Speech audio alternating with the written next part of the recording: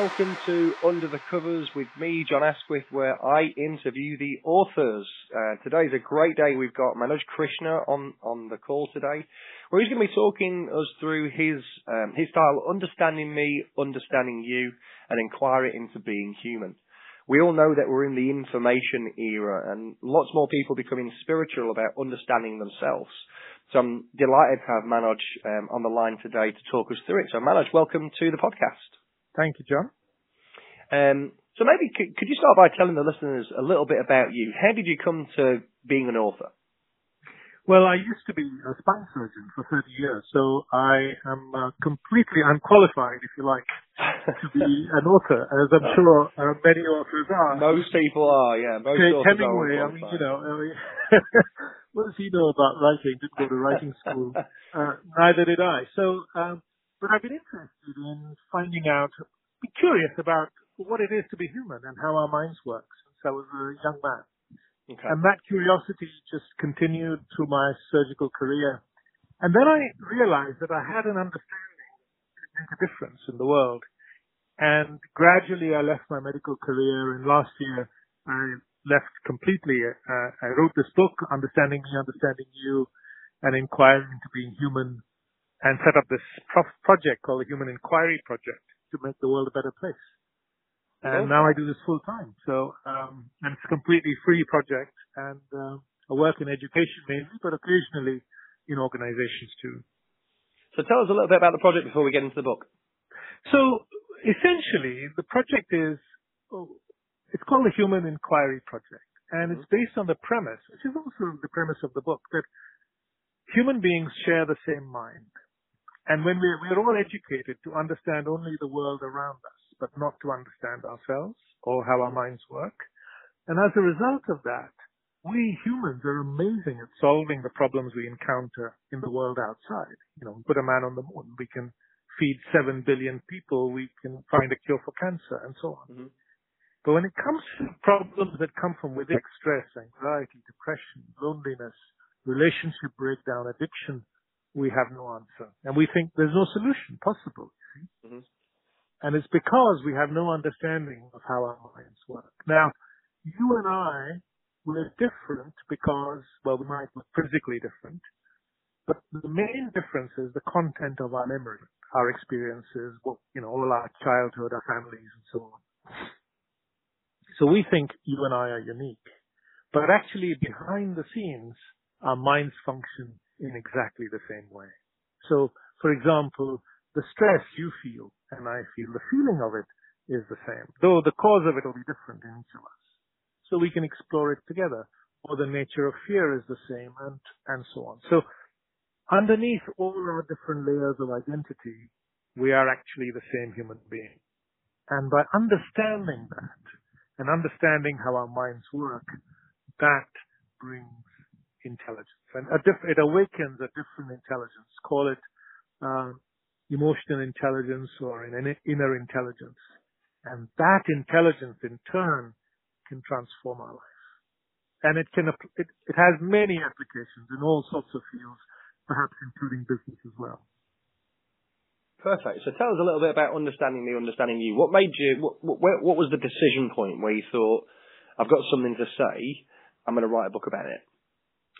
Well, I had a long day of surgery, about 12 hours of surgery. One day I was driving home from work, and the radio was on, and there was this war going on in Lebanon, and a hospital had just been bombed.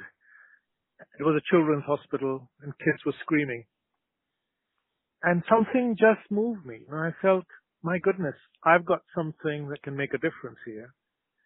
And that's when I decided to start writing the book and gradually ease myself out of medicine and do what I can,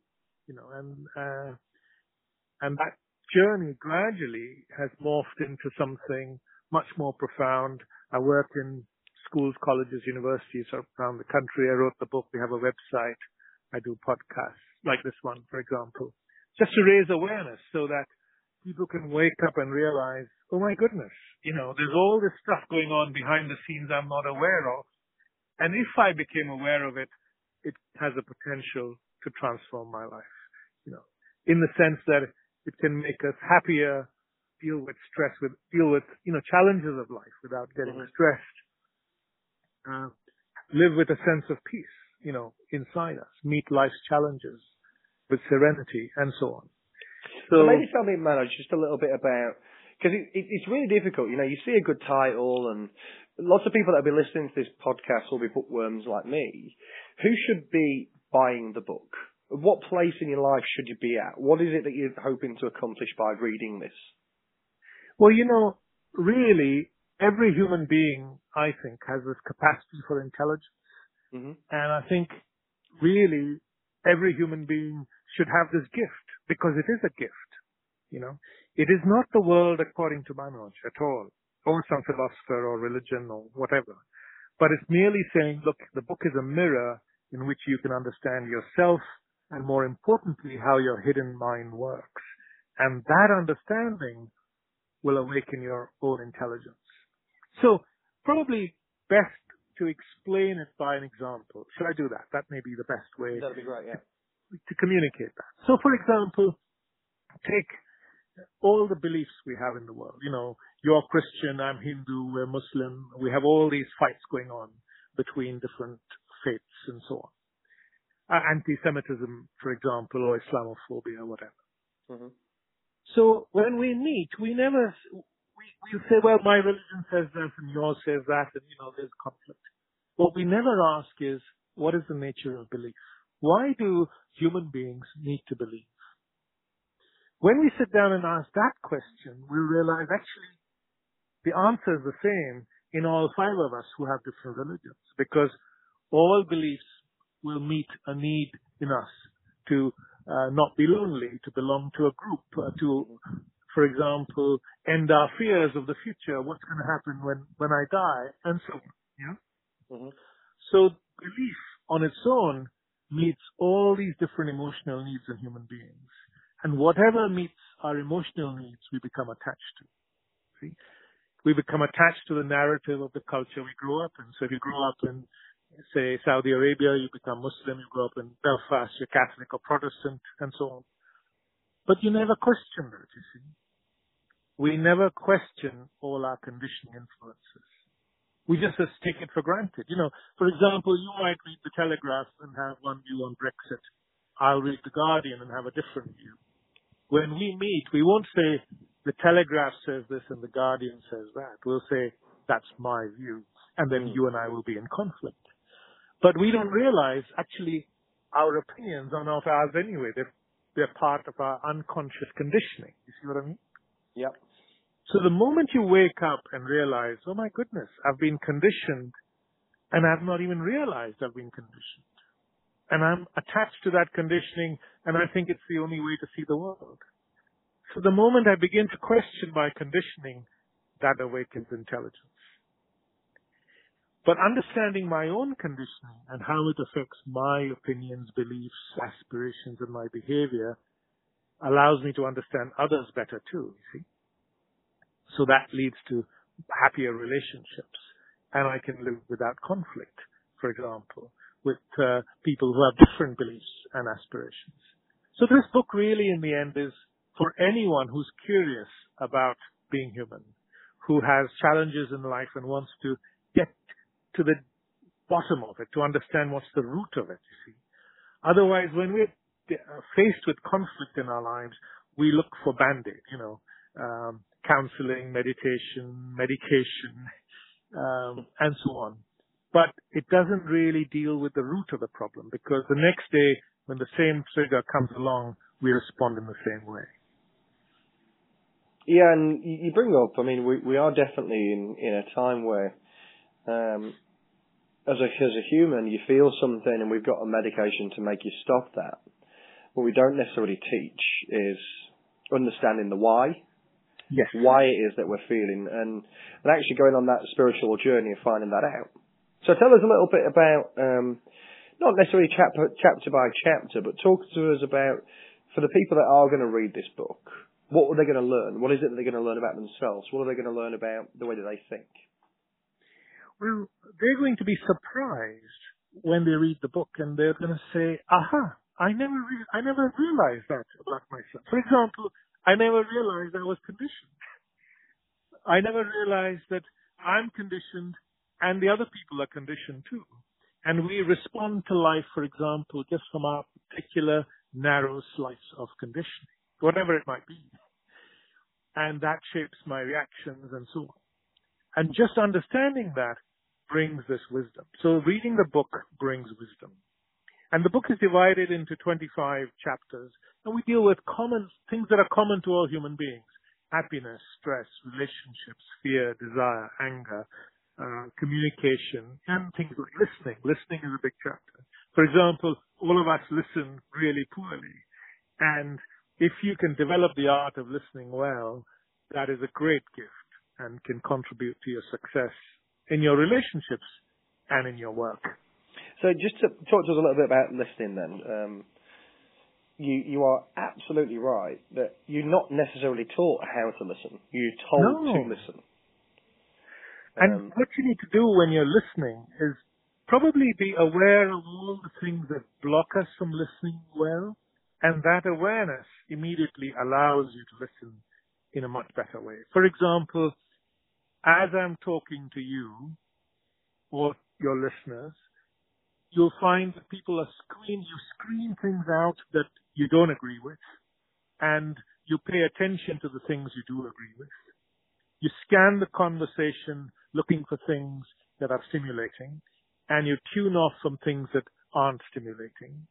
The other thing, that process that's going on is our hidden self-interest. So we're looking to see, what can I get out of this conversation? Am I getting something out of it, or am I not? And if I'm not getting something out of it, then I'm going to stop listening. The other thing that might be happening is I stop listening because I'm immediately formulating a response. How can I respond? I have an urge to say something. We have much stronger urges to say things than to listen, don't we? And so we listen poorly. And what we're discovering through science is that almost 80% of all our communication is nonverbal. So the other person senses whether you are listening or not. Even without you might be paying attention, but they can sense whether you're listening or not. And that they can lots of this is happening subconsciously, isn't it? Exactly. That's the key thing in this book. It's to make the unconscious way the mind works conscious. And if you are conscious of something, it's like turning the light on when you go into a room. You don't bump into the furniture. You can avoid obstacles. You see, it's really simple. So it's making the unconscious conscious. And that's what the book does. So as you become aware of how poorly you listen, why you don't listen well, that your mind is constantly buzzing away even when someone is talking, and so on, then it allows you to become a better listener. You could make eye contact. You can ask questions. But these are all methods that are, advocated. But really the other person knows whether you're listening deeply or not. And if you can listen deeply to another person, it's the greatest gift you can give another person. The Desmond Tutu's Truth and Reconciliation Commission in South Africa after apartheid, a lot of the people who came through that said for the first time in their life, somebody had sat down and listened to them without interrupting. And that in itself was healing for them. So in all our walks of life, whether we're at home or at work, being and becoming a better listener can enhance our lives in a number of ways. And just by asking questions, we can become better listeners. So one of the other key things in the book is it asks a lot of questions and then explores what the answers are. But because you and I share the same mind, and all human beings share the same mind, nothing that is written in the book or nothing I say has to be taken for granted. It's only true if you see it for yourself at the same time. So would it be fair to assume that, Manoj, this is not just for people that want to understand themselves on a more spiritual level, but also for the general managers out there, the small business owners, the salespeople that need to develop those listening skills, sort of seeking first to understand before you're understood. It can also help with their conversational skills, or Absolutely. I mean, anywhere where you deal with people, wherever people congregate, whether it's in small organizations, big organizations, there is so much interpersonal friction that saps the productivity of large organizations, as I'm sure you're aware. Absolutely. And this understanding allows everybody to get on better. And it can enhance the productivity of all organizations. Not only make you a more excellent human being. See, we never ask ourselves how we can be excellent human beings. And that's what the book helps you do. We always think of, how can I be more successful in the world? You know, be more famous, wealthier, etc., be recognized, and so on. But we never ask ourselves, at the same time, can I be also an excellent human being? And this inquiry into being human allows you also to be simultaneously an excellent human being and also successful in the world. In fact, it enhances your possibility of being successful in the world, if you know what I mean. Absolutely. So one of the chapters is about really how to listen and engage with probably not just other people, but also yourself as well. What are some of the other chapters? Walk us through some of those. So, for example, the other one is about our hidden emotional needs, which dictate all our relationships. You know, we all carry with us, all human beings carry with us lots of emotional needs we're not aware of. For example, we all want to be loved, listened to, understood, feel important, feel secure, have a need for power, and so on. And all these needs operate in the background. Okay? So, say I come to work, or in my relationships, I'm looking for these needs to be met. So that's why, for example, I used to walk around the wards and many of the staff I met were demoralized. And I said, why is that? And they said, well, nobody recognizes my worth. And I said, well, why do you need someone else to recognize your worth? If you start waiting for someone else to recognize your worth, you're going to be waiting a long time.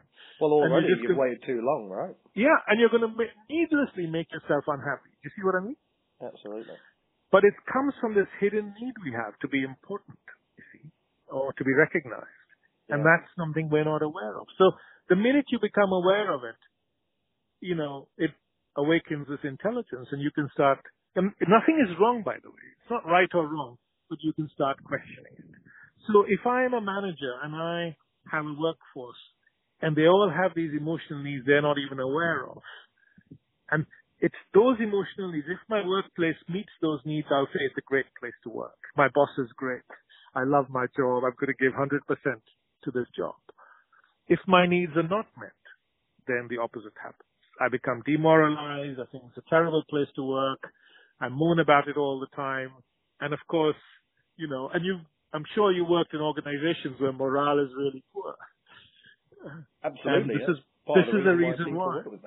Yeah, and this is the reason why, because there's all these hidden emotional needs that human beings have.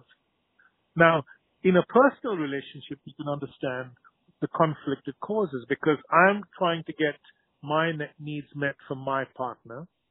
My partner's trying to get his or her emotional needs met from me. We're not even aware of them. And immediately you can see there's going to be conflict. And I say, if you meet my needs, I'll meet yours.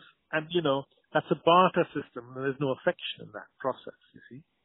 And it becomes a transaction. And the minute you stop meeting my needs, I'll say, well, I don't want to be in a relationship with you anymore, and I'll find someone else. And then the whole cycle repeats itself again. But I haven't understood what's happening in the background, if you know what I mean.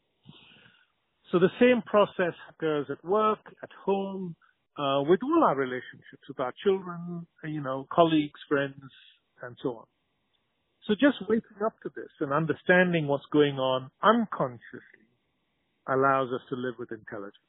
And a lot of the conflict we see, I mean, divorce rates in Britain, you know, are 42%. So much of the conflict in relationships is avoidable. And this can be, you know, we can get past that. The other big chapter in the book is about stress and how to deal with stress and meet stress with intelligence.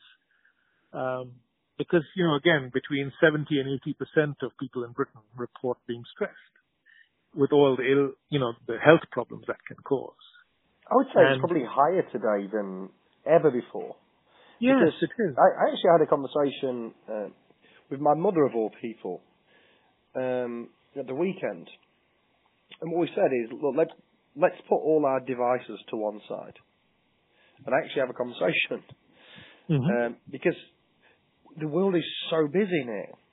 15 years ago, if people wanted to talk to you, they rang you on the landline or they knocked on your door. Yes. Now, you've got email, you've got social media, and social media just doesn't end with one thing. There's a variety of different ways of getting in touch with people. Not just getting in touch, but pushing information. There's the TV, there's radio. It's such a noisy place to be in. And time just sort of passes by now. So I would sort of understand if stress levels were higher now than ever before. And the paradox is, loneliness has never been higher now than ever before. Well, I can also understand that as well, because whilst we're so much more connected than we've ever been, we're also more disconnected than what we've ever been. Because we're not getting that personal relationship anymore. Correct. Because we don't have the depth of relationship that we used to have, perhaps. Absolutely. So it's the quality and depth of our relationships that is important to nourish our lives. And again, what the book does is explore that. So how can we have these nourishing, deep relationships and avoid the conflict that, gets thrown up in them? But the other thing that's really moved me is a lot of the young people committing suicide in Britain, when there's a challenge. And that's what the book tries to address as well is one thing is for sure, every human being is going to have challenges coming at them every day. Some you're ready for, some you're not. But the thing is, how can we prepare ourselves to meet these challenges?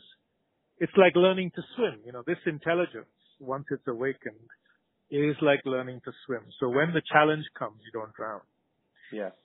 And that's why I work in education, mainly, so that if young people can be given this gift of this inner intelligence, call it emotional intelligence, and this ability to understand themselves deeper, they can meet these challenges of life and swim through them rather than go under. And this can happen at any age, by the way. I know people in their mid-40s who have a simple, acute event and can't cope with it and take their own life. And it's a completely avoidable tragedy, Yeah, absolutely. So, to sum up, what would you say to the listeners when they read the book? What are the major takeaways that they will get?